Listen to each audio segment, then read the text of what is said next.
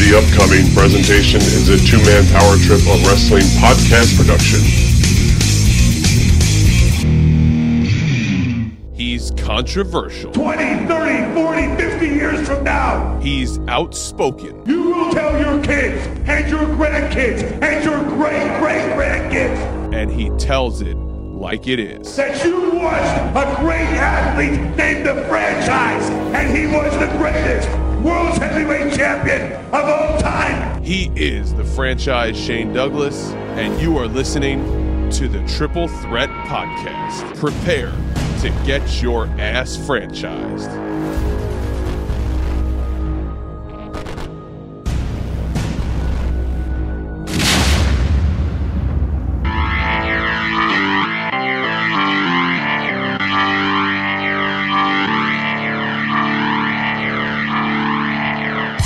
In the tradition of Jack Briscoe, of Dory Funk Jr., of Terry Funk, the man who'll never die. From the Harley Races to the Barry Windham to the Ric Flairs.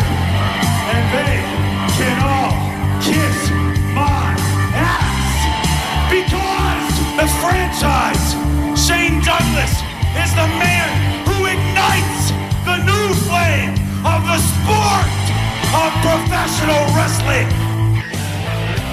And welcome in here to episode number, 73? 72? What are we on here? Of the Triple Threat Podcast, being brought to you today on the two-man power trip of wrestling's podcasting empire. If you didn't know by now, my name is Chad, and as always, I'm joined by my tag team partner from the two-man power trip, the one and only JP John Paz. And on this show, whether or not he's ready to go, we have him on the line. He is the one and only franchise Shane Douglas. It's actually episode 73, so I knew I was right on one of those numbers. Shane, how the hell are you doing tonight? Feeling swimmingly. Let's nail this puppy. Well, we just came off a huge weekend. You were literally running around like a chicken with your head cut off across the middle part and then into the southern part of the country. The huge WrestleCade weekend coming off a Thanksgiving holiday. Are you feeling all right, Shane? A lot of miles, a lot of fans, a lot of matches, but how are you holding up after all that? I feel great. I mean, honestly, the road work is tough, but, first of all, WrestleCade, what Tracy does with WrestleCade to raise money to help underprivileged kids for Christmas, to me, that's an underhanded pitch, so I'm all in for that kind of stuff.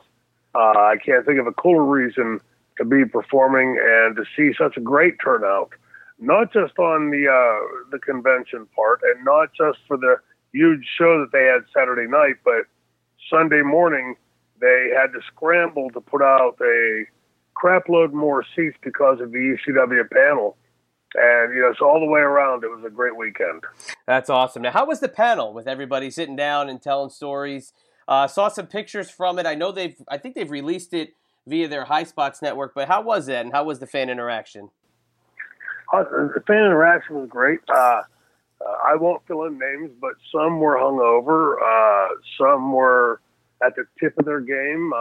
Some were feeling under the weather because of food poisoning. But, all in all, like there's something about, and you can feel it on the stage. When you put us all together, there's the value of the sum is greater than the parts, right? The whole of the parts. There's something about when you put ECW together in a room and, the magic swells up again. That's awesome. Yeah, hearing that it was sold out, they had to add seats to the event because that's quite the addition for the WrestleCade weekends, which, at first, look, it really honored a lot of the, the more North Carolina-based promotions, a lot of the Jim Crockett fans, the Georgia Championship Wrestling fans, obviously Mid-Atlantic. It was a huge hotbed for that, but as the convention itself has evolved, you've seen the integration of all the different eras, and this year really was ECW's time to shine, and you looked around that room, and John and I were both there, and you saw everybody, whether on one side you see James Mitchell and you see RVD, or you walked over where you were, and it was you and the Sandman and Jerry Lynn. And then on the other side, you saw Joel Gertner. So it was a very cool collection. Oh, and how can I forget my favorite, the Queen? How could you forget about her standing right next to you? I know I didn't. So, Francine was there. I didn't even realize. No, again, that's, hey, look, I mean, not blowing smoke or selling a point here, but, if you're a Ric Flair fan or a Hulk Hogan fan, or anybody from that generation, you've probably got that autograph by now. ECW was the next thing in the canon, so to speak. It was the next big era of wrestling, and for no small thinking that it really did change wrestling. The reason was it had to change wrestling. Wrestling was dying in 1993, 92, 93. The big two companies, WCW, WWF, were hemorrhaging fans much exactly like we see today.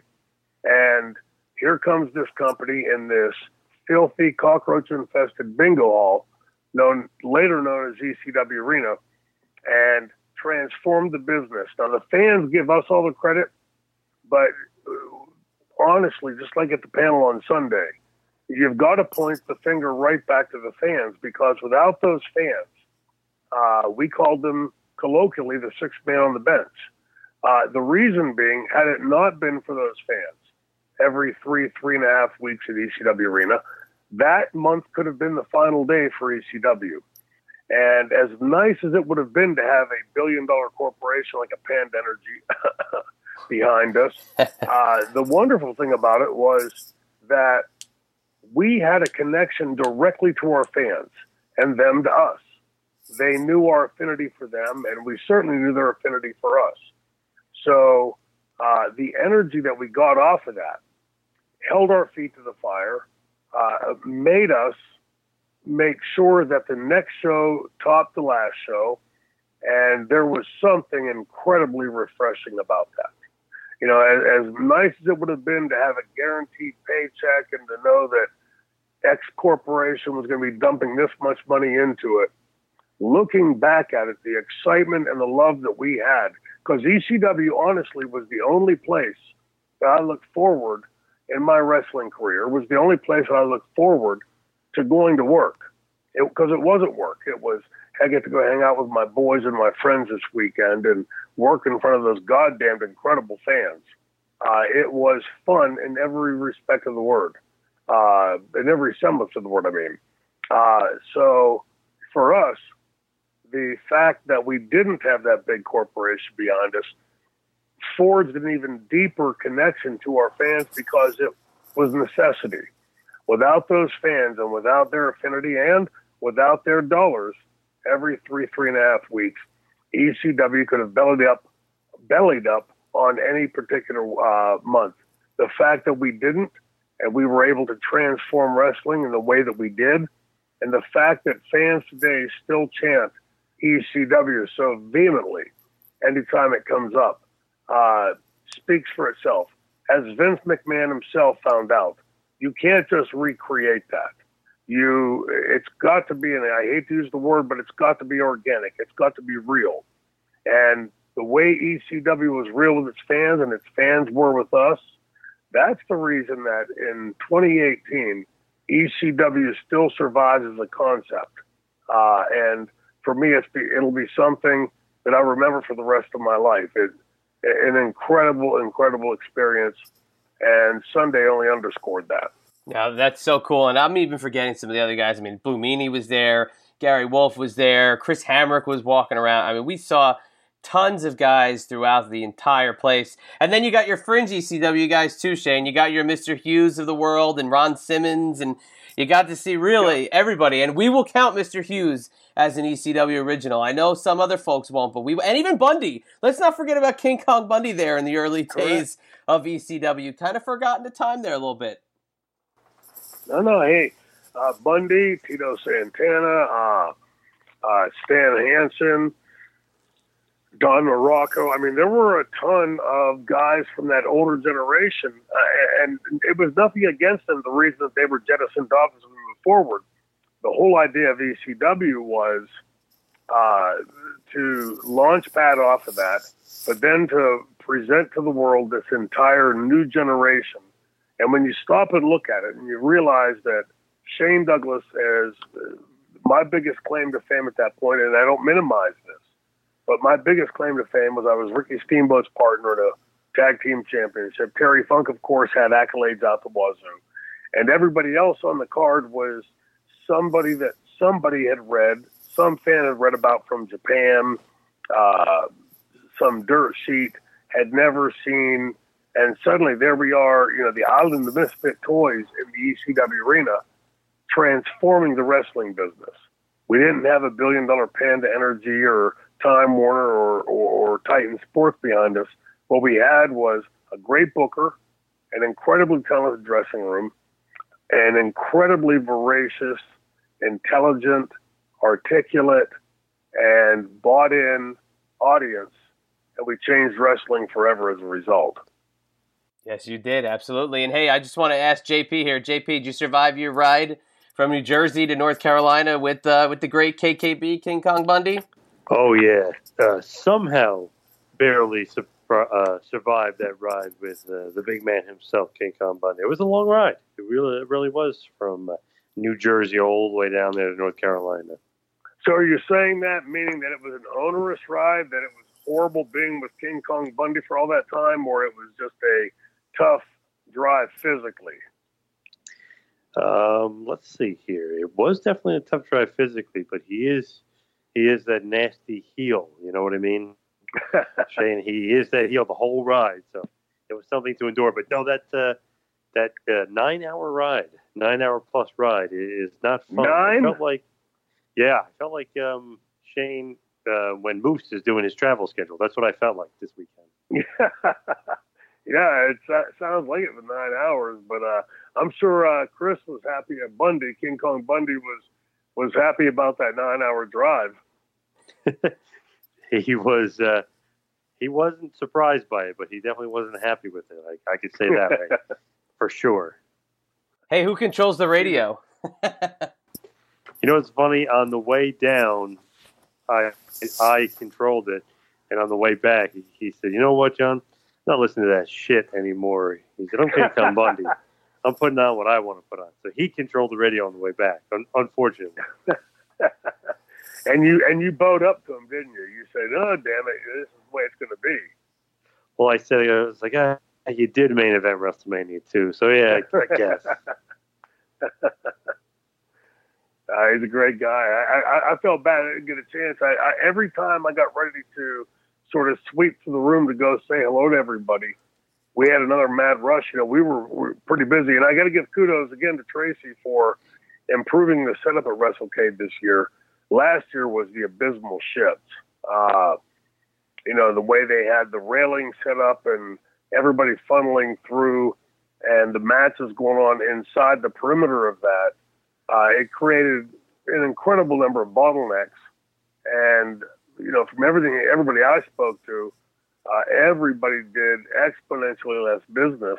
And I don't think the fans were happy either because they were getting stuck in the bottlenecks. So kudos to Tracy this year for spending the extra money to put the convention upstairs away from the matches. And it also seemed like there were less vendors there. And as a result, it made for a much more open floor plan that the fans could sort of sweep through, much like they did in WrestleCade 1, 2, and 3.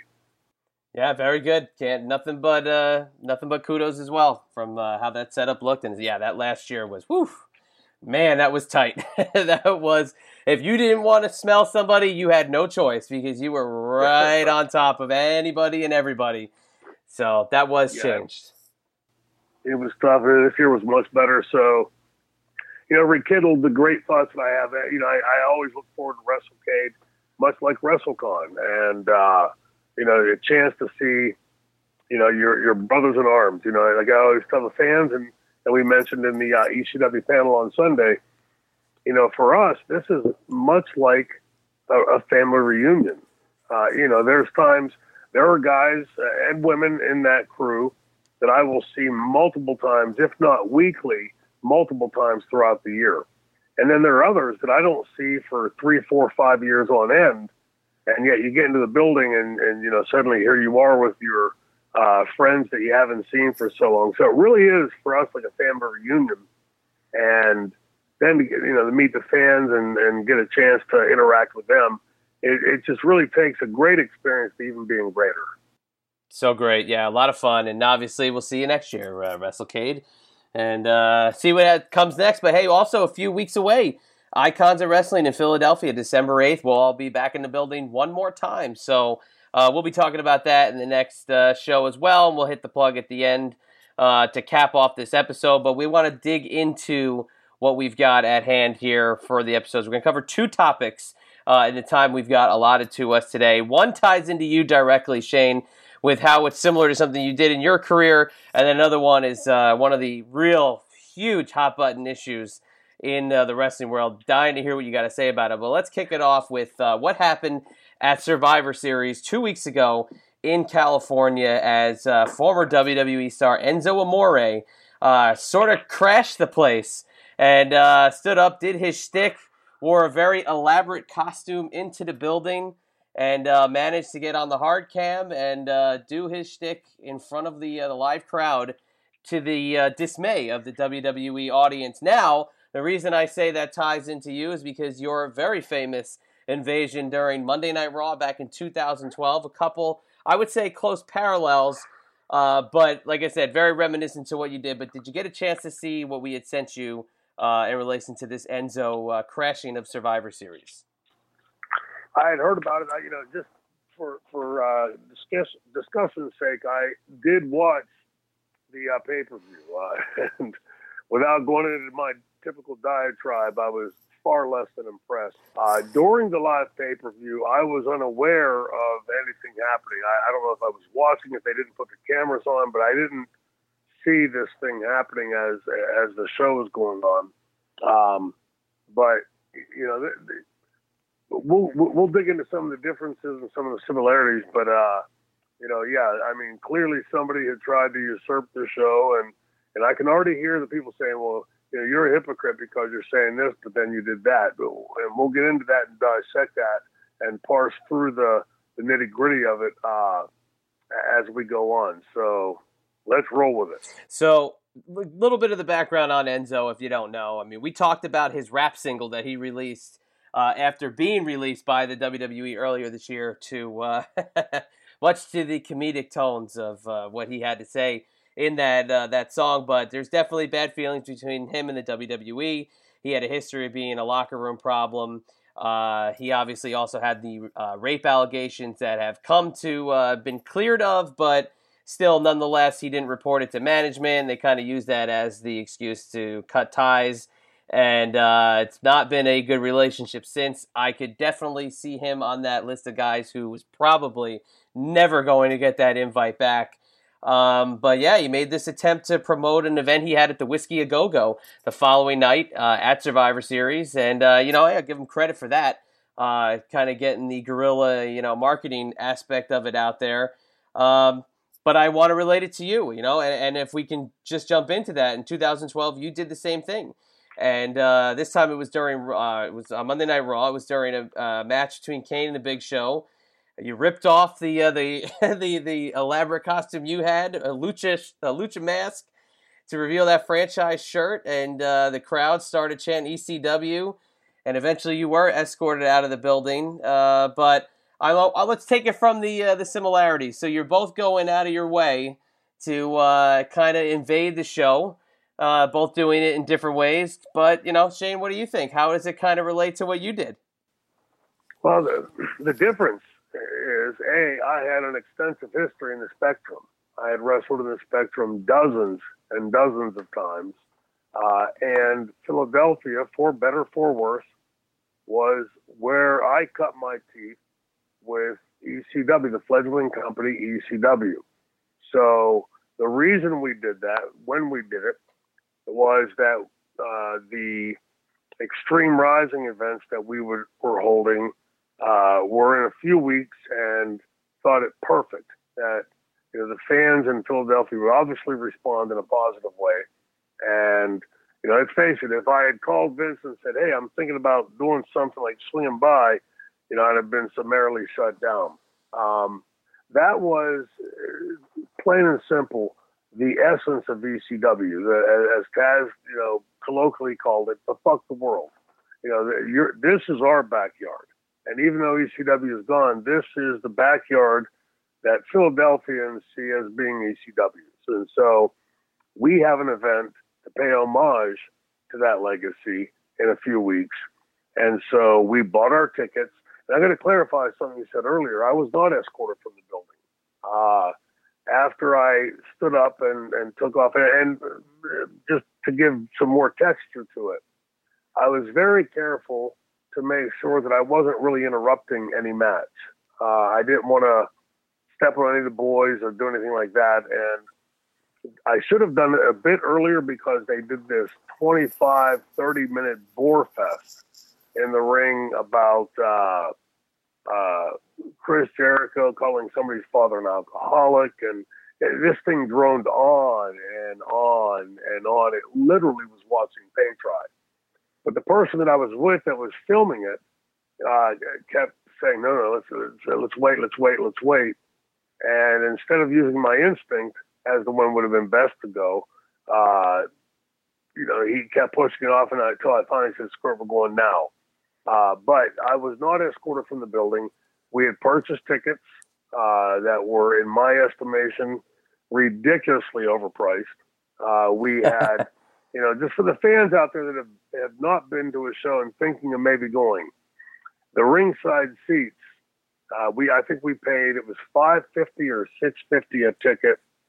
And I had approximately 12 to 13 inches of space forward and side to side. I was crammed in. And the whole time we were sitting there before we did the unmask, I thought to myself, my kids used to be into this. And I've since outgrown it, thank God. But would I spend this kind of money to bring my kids to something like this, to be squeezed into this teeny tiny space and crammed in? And the answer is no, I wouldn't. We can just easily sit at home and watch on Monday night. But the unmask, when we finally did the unmask, there was sort of like you've seen the wave, right? Where this section jumps and then the next section. It was pretty much that when I did the unmask, because it took a few seconds for the building to realize, like, hey, who's that blonde guy down there in the third or fourth row? When they realized and they popped in the next section, I remember on the floor, the building sort of popping section A and then B and then C and then D. And I walked out. I wasn't escorted out by security until I had reached the outer perimeter trying to find and hook back up with the guy that I was with. And by the time I'd gotten out there, I heard footsteps behind me. And I stopped. Again, we bought tickets, so there's nothing in the rules that says you can't stand up and take a mask off that you have. So I'd done nothing wrong. I'd done nothing outside the boundaries of the rules, and I was very careful about that because I didn't want to give a certain Irishman that I have low respect for an easy, home run. So as I was walking out of the building, trying to find and locate and join back up with the guy I was with, I hear steps behind me, and I stopped, and when I turned around, the person that was following me, the security person that was following me, stopped in their tracks like I was a murderer or something. And asked if I had a ticket, and I told them I did, and the problem was I didn't have it on me. The person I was with had the ticket. But, once they saw the ticket, I was pretty much left alone. And that's pretty much, the escapade from start to finish, other than how I got into the building. I thought that, that, I'm going to be quickly recognized if I just walk into this building as Shane Douglas. And so I wore the mask and I wore the big bulky overshirt. And, as we got to the first level of security and the second level and the third level and the fourth level, we're getting closer to our seats. I kept thinking, it's only going to take one person to recognize something. And so I was trying to walk differently and move differently and act differently so as not to draw in, scrutiny. and it worked. You know, when we got onto the floor and had a clear shot to our seats, I couldn't believe it. And I thought, boy, how easy that was, you know. So, you know, for any terrorists out there that were listening, you know, it really was overly easy. And I think that it's gotten less easy as a result, in part because of what I did. I'm sure after the Enzo incident that, you know, the security will be greatly tightened at the WWE programs. Now, do you give him any credit for trying it? I mean, obviously, pay-per-view, Los Angeles, you know, wearing an elaborate disguise, you know, trying to promote an event that he's trying to jumpstart a musical career.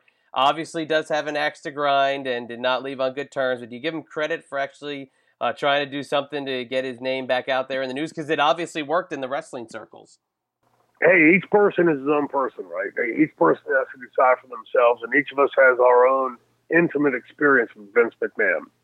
So I can't begrudge the guy for giving it a try. You know, what I'm sort of reticent on and weak on is I have no understanding of the background of the charges that were filed against him and when they were dropped, why they were dropped. Was it lack of evidence? Was it the DA didn't believe her? Whatever. But, you know, and everybody knows on this show, you know, I hope this doesn't come across as a defense for Vince McMahon. But in today's climate, you can understand how a publicly traded company is going to be very concerned with somebody who's had these kind of accusations levied against them. You know, but I'm also a firm believer in the rule of law and the right to confront your accuser, and you know, all the stuff we heard about during the Kavanaugh hearings. You know, how far it went, I am completely ignorant on the facts of that part of the Enzo case. So I really can't speak on that in any kind of educated tone, other than, you know, I can understand why WWE would have, when they ended their relationship, why they would have. You know, again, I believe you're innocent until proven guilty. And it seems from the scant few things that I read that the WWE jumped to a conclusion. Somebody's been accused. We're going to distance ourselves and release him. And, you know, for a person that's had that happen to them, if that person is innocent in that kind of situation, and you can understand how pissed off that person would be that the company that they've worked for and busted their ass for would just sort of throw them to the wolves. And why then he would want to use that platform. And again, I say that being completely ignorant of the facts in the case. But, you know, based off of what I have read, the tiny bit that I had read, I can clearly see why he would feel it his right to hijack that show for, you know, the minimum time that he did. Do you think at all possibly that it was a work?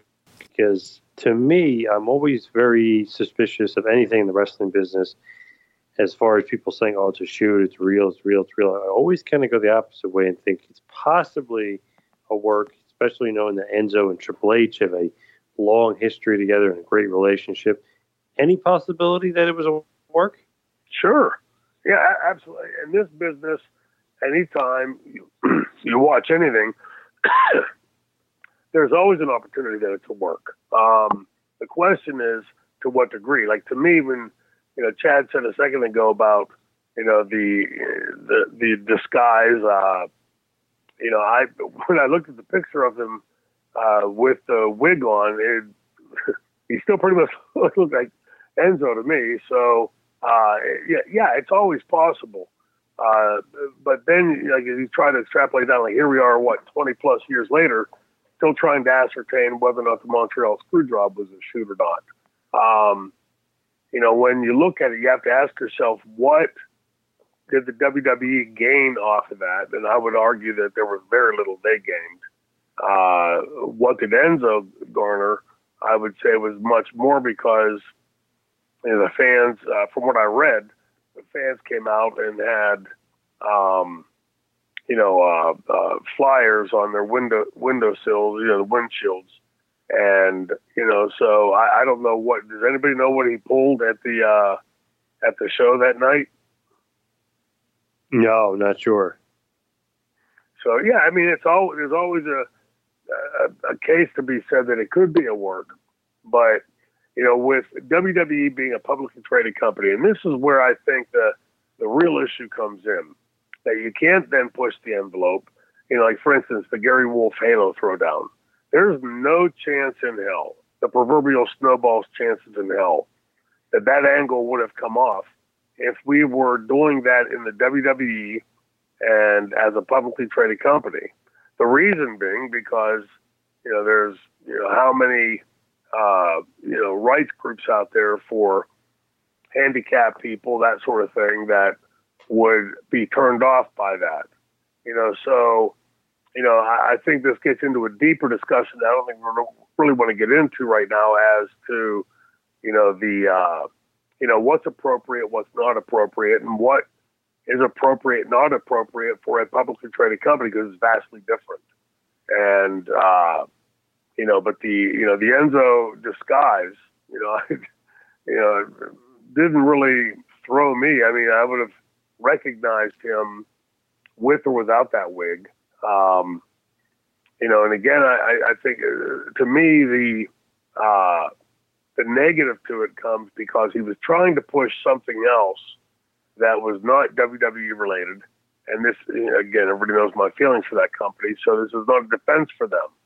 It's just that if you're going to go to their building and try to detract from their show to push, an individual cause. In this case, I'm doing a show tonight, a concert, and I just released my album. The thing for ECW when we did it in Philadelphia was Philadelphia is ECW's home base. I mean, you're over the target, right?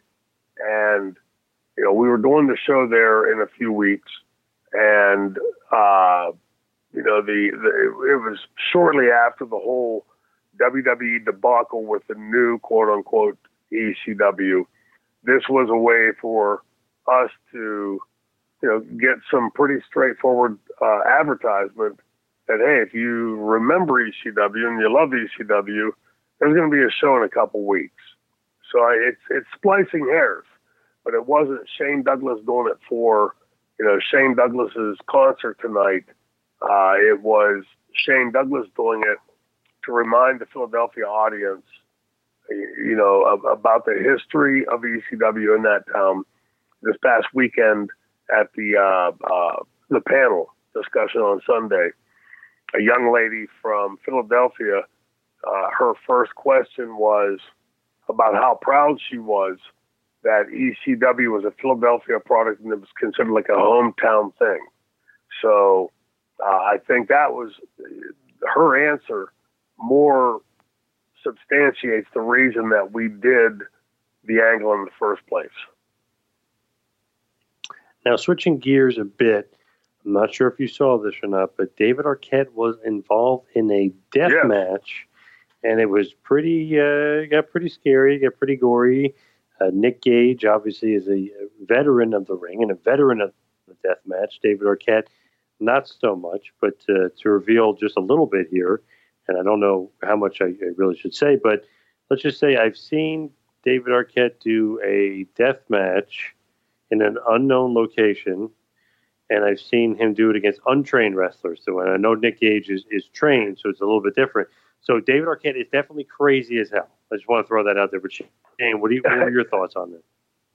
I agree. And look, I give the guy credit in this respect that, for somebody who already has a career, somebody who could go do God knows 9 million other things, that it seems to me at this point he's trying to validate, what happened back in 2000 in WCW, because, a lot of the fans have very strong feelings about that. I can't give a guy bad grades, as not to invoke a certain character that we dislike, but I can't give a guy a negative tone when he doesn't need to do any of this. and yet he's coming and doing it and laying his body on the line at his age to do it. It shows me that Arquette has a love and affinity for our business, much like every other person that's ever excelled in this business. And I think in that case, he got himself in a little bit further than he expected. You know, it's one thing if you go in thinking, hey, wrestling's fake and this is all going to be done with smoke and mirrors, and then you get into that kind of a match and suddenly, you know, you're being hit over the head with light bulbs and, you know, hit with tables and chairs and, you know, and getting busted up. That's when the reality sets in. And that's when I go and I read his comments after, you know, with TMZ and other things online, that, you know, I think he realized that, you know, maybe got himself in a bit deeper than he really would have liked to have gotten. But speaking from experience, when you're standing center ring and you realize the light bulb goes off on something like that, ain't too much you can do about it at that point. You know, you've got two choices. You can turn and put your tail between your legs and leave the ring and kill your reputation, or you can see it through. And, you know, kudos to Arquette. And as you know, I was not a big fan of Arquette getting the world title in WCW, but, you know, kudos for him at this stage of his life and his career that he's going out there and didn't just turn and walk away from it. You know, punched the time clock and went in there and performed until he realized that he was in a bit above his head.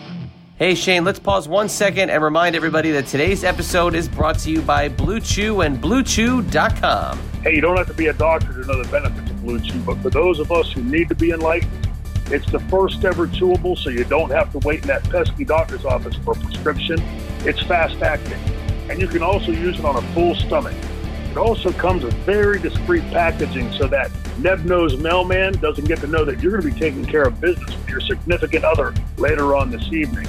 So right now, if you want to give Blue Chew a try, just go to BlueChew.com and use promo code FRANCHISE. That's franchise. You get your first shipment free, and all you've got to do is pay $5 for shipping and handling. Again, go to BlueChew.com right now and use the promo code FRANCHISE. That's right, franchise. Get your first shipment free and pay only $5 for shipping and handling. Again, BlueChew.com. Use the promo code FRANCHISE and take advantage of our very special offer. I suggest you do this before, you know, the Chadster tries to buy out the entire stock. Get to BlueChew.com right now. This was for Game Changer Wrestling. Normally in the New Jersey area, they are expanding everywhere as they're getting more and more popular. And obviously this show was out there in California. So, Shane, I'm thinking to myself, I'm like, wow, Arquette is doing all this crazy stuff. You know, what's going on? Then it kind of ends in a bad way. And then people online are saying, oh, you know, that looks bad for Game Changer. I don't know. It probably did well on their internet pay-per-view. It probably got more eyeballs on their product because of TMZ and things like that. You think it's a negative for the promotion, or does it somehow turn around into a positive? No, it's many people. Look, how many times in my career I've said, talk good about me, talk bad about me, just talk about me. And the philosophy behind that is, if you're talking about me, you could say, Shane Douglas is the shittiest wrestler I've ever seen. I hate his guts. I think he's a piece of garbage. If you're doing that online, you're spreading my name. You know, so I don't see a negative in this for the promotion, other than, you know, putting a guy out there in that kind of a position that has that kind of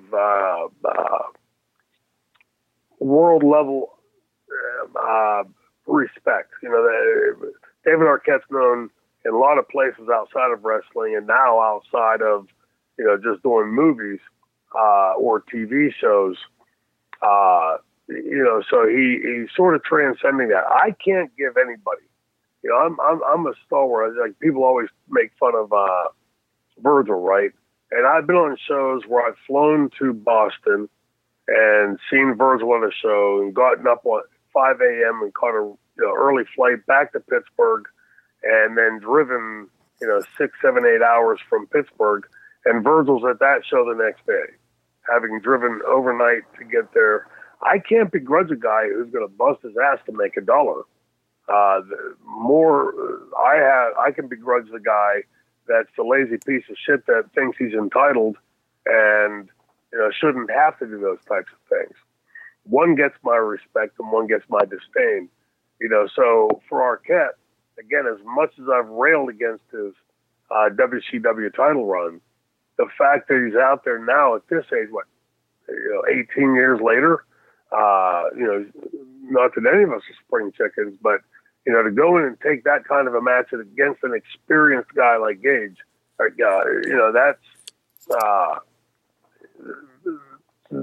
gets some level of respect. You can't really sell it any other way than that. Now, if you want me to rail against David for a second, I think he put himself in a very dangerous position, put himself in a situation that somebody like him at this stage of his life and career shouldn't be putting himself in. But it's the yin and yang. Which side do you fall down on that argument? And I think if nothing else, I think David Arquette has a deeper appreciation for professional wrestling and what somebody that's a full-time professional wrestler endures on a day-to-day basis. He definitely loves the business. Definitely trying to basically make up for what happened in WCW because he knows so many fans were against it. But it's crazy to think that in 2018, one of the big bright spots to wrestling has kind of been his return to the ring and everything that's going on with him and his love and his affinity for wrestling. And it's pretty crazy to say 2018, he's kind of been stealing the show a little bit as far as wrestling is concerned. Well, I mean, when you have a name like David Arquette has in our industry, when you walk in again, talk good, talk bad, just talk. When you have someone like Arquette stepping now back into the ring, some number of fans are going to skew it. Some number of fans will love it. And the rest of it falls into place. So, controversy is not a measurable thing. You can't say, well, if I do A and B, then it's going to lead to C, and we can measure it to this degree. Much like when we did the Gary Wolf Halo Throwdown. In hindsight, if I had known entering that ring that it was going to garner that kind of reaction from the crowd, it's very likely I would not have done it. Because it was scary as shit. But you can't really get to the point of measuring it until you've done it. So much like David Arquette, I would think in this event, this crazy match that he was in, not until you're in it can you sit there and say, holy shit, I shouldn't be here. Or, hey, I'm hitting my stride. This is exactly where I should be. I would think David, if he were on the show right now, would voice his sentiment as being the former, not the latter. Man, it's just crazy when you watch that and think, wow, he's definitely nuts to go ahead and do that match and do the death match and how it turned out. It's almost like, oh man, to anybody it would be terrible. But it's like, man, this is a pretty famous Hollywood actor here. What the hell is he doing? Pretty crazy, right. The passion that he has for the business that he thought he could pull that off. Yeah, I mean, look, we all know because we're wrestling fans, right? We're marks, and so we get it. That somebody that, regardless of where they've excelled in their professional life, if you're a fan of this business and you have your toe in that door, no matter how slightly, and now you see him coming back and trying to validate what happened 18 years ago. He may succeed, he may not succeed, but I think he's going to garner some level of respect from the fans in putting himself in these kind of matches. I just hope that he doesn't, along the way, get hurt in the process. Definitely. Now, it is that time again.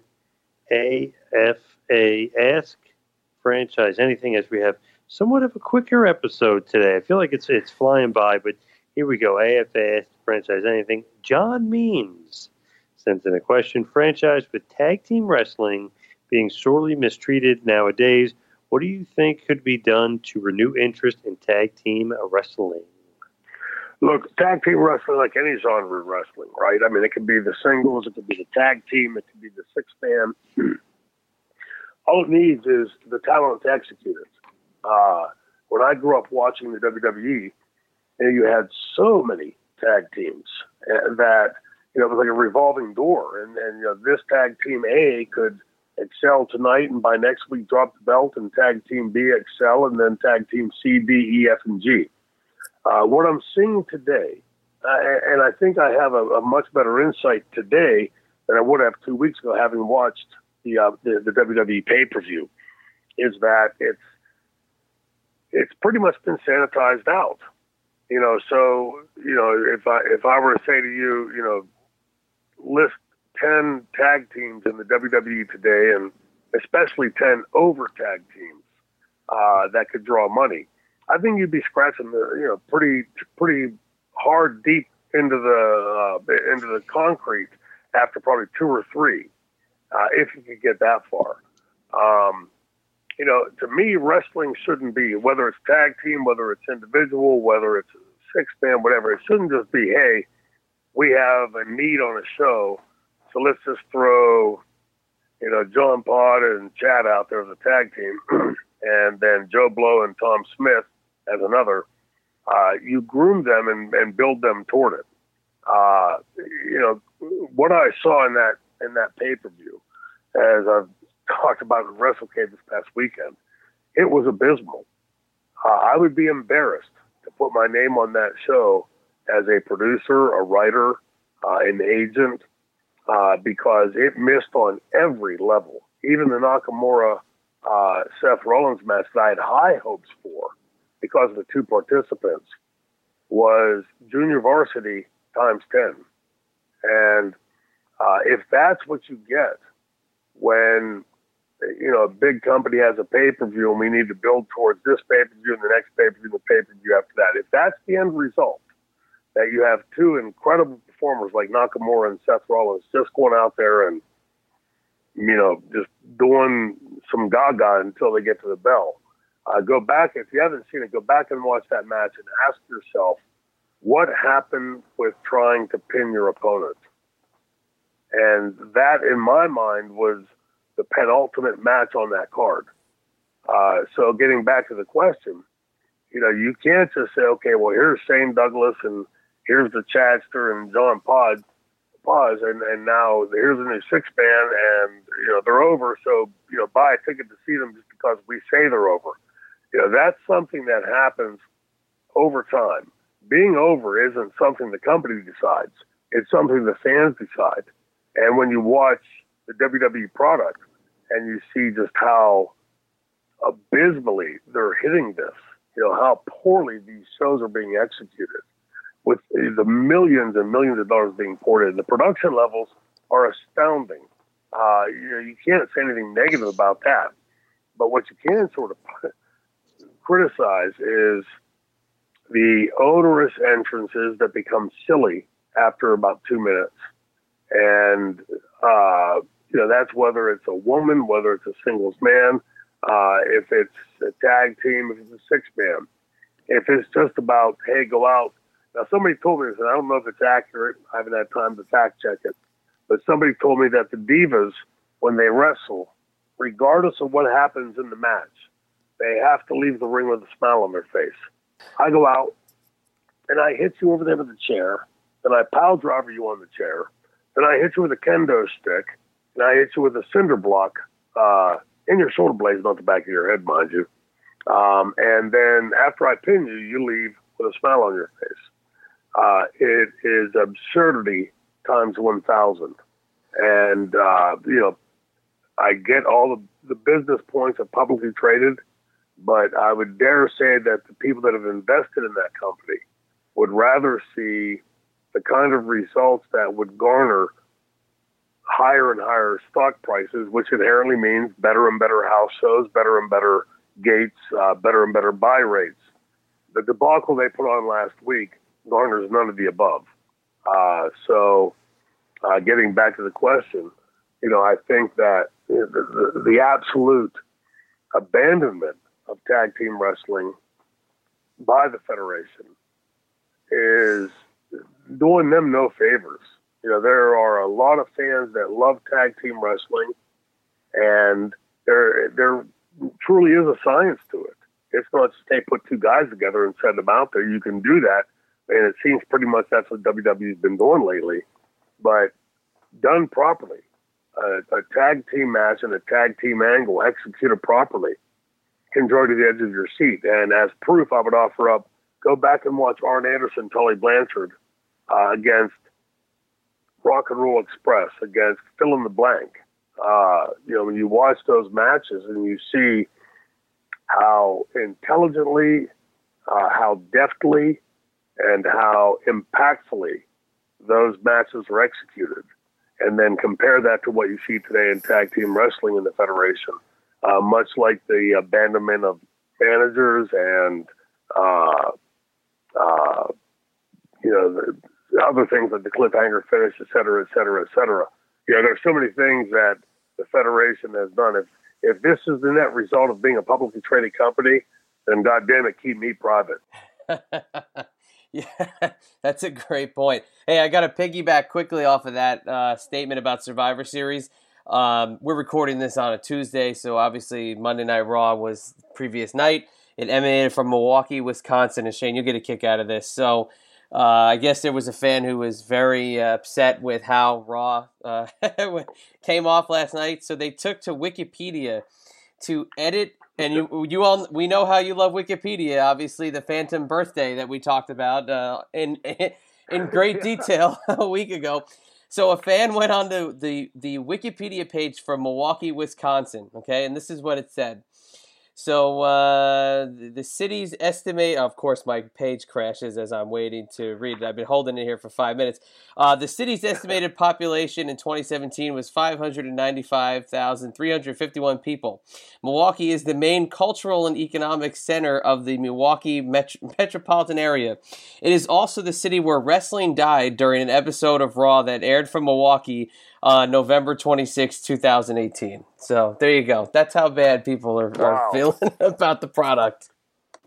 Yeah, look, I mean, again, we can all have opinions, but like the old saying goes, the numbers don't lie. And, I could say 3 degrees left, you could say 3 degrees right, but when you sort of put it all in a bowl and then dissect the numbers as we're seeing them come out, everybody's, without boring everybody because they've heard these numbers how many times on this podcast. But in the last 14 years, we've seen every subsequent year have lower and lower ratings. And I can already say, you're going to hear somebody say, well, the ratings are down in general. You're right, and they are, but they're not down 97%, 96%. Then you watch that show, and for purists like us that have watched wrestling for decades, and in one of our cases, he's been in the business for decades, and then you watch that product and you can see every single thing that they're doing incorrectly. And then you see the drop in the numbers. I have to believe that there is some connection between the abysmal quality of the show. Look, again, getting back to Nakamura and Seth Rollins, their match last week was an embarrassment. I'd love to have those guys on the show and say, you know what, guys, go out and tear the fucking house down. Show me what you got. I'd be willing to bet they put on a better performance than they did at that pay-per-view last week, 2 weeks ago, whatever it was. But then you hear the fans saying something like that. It's much like with CNN, right? So we see CNN's ratings down 49% last year, or 47% last year, another 39% this year. The powers that be, the people that are making the decisions for that network, when they're now down to about 200,000 primetime viewers. God, I remember when CNN was the news agency on the planet. I would dare say it was probably stronger than 200,000 viewers on a nightly basis. And yet you see that and you ask yourself, how do they continue down this path? How does the business model say, well, okay, 200,000, no big deal. We'll go to 180. We'll go to 150. We'll go to 100. We'll go to 50. At some point, the business model has to kick in and say, we can't go any lower. Maybe we need to take a different path. And the same thing with WWE. The only thing that holds that back is that the WWE, even though a publicly traded company, the majority shares of the stocks are owned by the McMahon family. And if you put together Shane's with Stephanie's, with Linda's, with Hunter's, with Shane's, and blah, blah, blah, blah, blah, you can see how they can ride this to the end. They can ride this to where the stocks literally say zero and zero viewers. They can ride this out as deep as they could. If I was an institutional investor, I would seriously be questioning my investment in the WWE based off of what we're seeing in the ring. The performances and the shows that they're putting out there. And you can hear it again in what that fan wrote. I can't say it any better than what that fan said. And yet we'll see this company continue on and nothing will change. And the next pay-per-view will be as bad or worse than the last one. And next year at this time, the ratings will be even lower than they are at this point. If history proves any accuracy. So I can't say it any better. Like I said, that fan said it. As somebody that's been in the business for as long as I have and prided myself on being a draw in the business because I worked hard at it, I can't imagine going to the ring up there. It doesn't matter. They're not going to allow you to do what you want to do. They're going to tell you, here's a script. Here's what you have. You got 4 minutes. You got 6 minutes. You got 8 minutes. Go out and regurgitate this and this. And by the way, this agent's going to tell you what to do and what not to do. My God, I can't think of anything. I'd rather be put in a straitjacket and in a rubber room and it was a wet noodle every night than to have to try to perform under those circumstances. But as we've always known, the fans get it. The fans tuning out is a way of them voicing their opinion. Now we're seeing it, in the comments from this fan, that if I were on the WWE decision-making team, I'd be raising some serious questions in the next meeting, because if that's what your fans are saying as a result of the performance levels they just saw and just experienced, you're on the wrong path, guys. Seriously, egregiously on the wrong path. Very well said, and great comedic writings there by that fan that edited that Wikipedia. So if you want to be like John Means and send in a question, please hit us up on Twitter at the 3threatpod, at the franchise SD, at 2Man Power Trip, or at Wrestling Pal, or take the old-fashioned way of doing it and email us at thetriplethreatpod@gmail.com. You can give us a little more of a detailed submission that way. Give us everything on your mind instead of being limited to characters by doing it via the Twitterverse there. And if you want to get anything involved with this show, please head over to tmptofwrestling.com. You can get the links to all the downloads, the YouTube videos, and the links to the amazing franchise Shane Douglas t-shirt collection over at ProWrestlingTees.com, and also FiguresToyCompany.com, who just announced the signing of Vince Russo to add to the action figure line. So now your Vince Russo action figure can book all the crazy matches that you've ever wanted him to book, and he won't get any heat for it because it's just his action figure. So, hey, I got to ask you. I got to ask you before we wrap up. Did you get a chance to listen to that Kiss Meets the Phantom CD that the fan handed you while I was sitting over there with you? I have not yet. I will be listening to that tomorrow.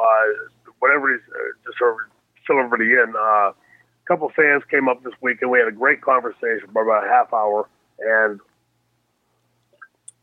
he gave me a CD that appeared to be a musical CD of Kiss Meets the Phantom of the Park, but it wasn't called that. It was called something else. And but it was from that.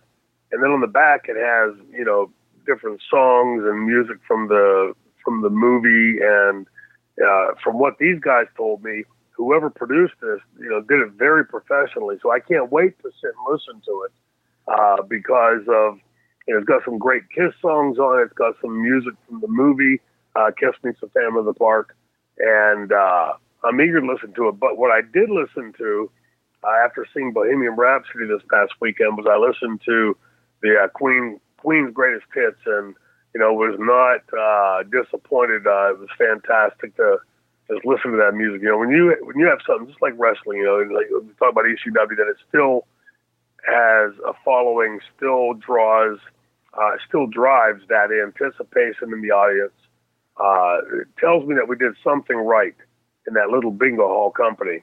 The same thing, with Queen, when you take that greatest hits and you put it on, having seen Bohemian Rhapsody, and you put it on and you listen to the music, the songs you've listened to 10,000 times suddenly take on much greater difference and significance.